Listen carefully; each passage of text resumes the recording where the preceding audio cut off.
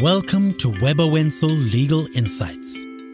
With over 150 years of experience and deep industry knowledge, Weber Wenzel is the leading full-service law firm on the African continent. As we have seen throughout the lockdown, and certainly within the context of COVID-19 vaccines, health and safety obligations are a key consideration. Now, to unpack and analyze these obligations, Kenneth Coster, an expert from our health and safety team, joins me in part 2 of this podcast series. I am your host, Mbali Nkosi, an associate in Weber Wenzel's Employment and Health and Safety team. Now, Ken, thank you for joining me today.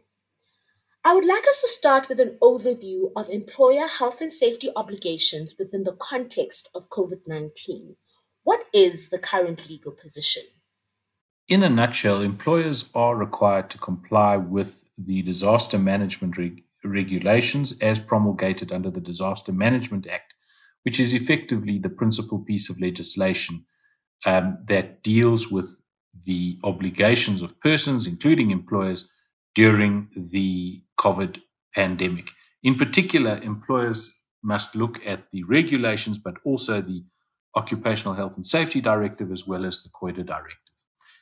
At its essence, what the regulations and directives require is for employers to assess the possible risks associated with a contraction of COVID at the workplace, and of course, to put suitable measures in place to protect employees from contracting the virus.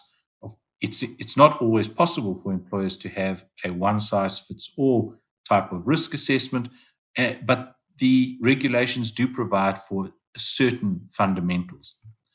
These are: an employer must have an appointed COVID compliance officer to make sure that there's a plan and that it is being implemented at the workplace, accurate temperature and other symptom screening procedures for all employees and visitors, an instruction requiring all employees and visitors to wear an appropriate face mask, social or physical distancing of at least 1.5 meters, the provision of appropriate PPE, which would be cloth masks, hand sanitizers, and hand washing facilities, and of course, an investigation procedure in terms of which it is able to assess whether an employee has contracted COVID at the workplace, which in and of itself can be a very difficult thing.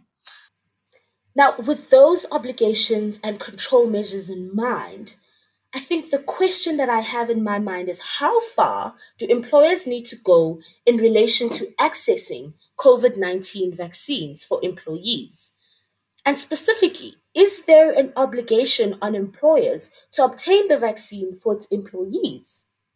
As any good lawyer would say, that is a very interesting question. The short answer is no. There is currently no positive legal duty on employers to obtain vaccines for its employees or to arrange for employees to be vaccinated on its premises. Whilst we've said that we would not be speculating in this podcast series, this is unfortunately a topic that's too important not to share some of our speculative thoughts with our clients on. We are aware that the Department of Health is considering co-opting various collaborators from South African society to assist in delivering vaccines. So when I talk about that, I mean the funding of vaccines, and then the vaccinations themselves, providing access for people to be vaccinated at a specific premises. In this regard, we are aware that the Department of Health is looking to employers and medical schemes to achieve this. No doubt government will look to moral drivers to request employers to assist in what has been said will be the biggest logistical exercise in South Africa's history. Bearing in mind that there is no positive legal duty in this regard, it remains to be seen how employers will deal with this once the vaccines have been acquired and the rollout can begin. Of course, it may also make business sense for employers to aid the acquiring of vaccines and the vaccination of its employees from a morale and a productivity point of view. But we do take the view that employers could not be expected alone without medical aid service providers and without government, without the Department of Health to supply end-to-end vaccine supply and vaccinations.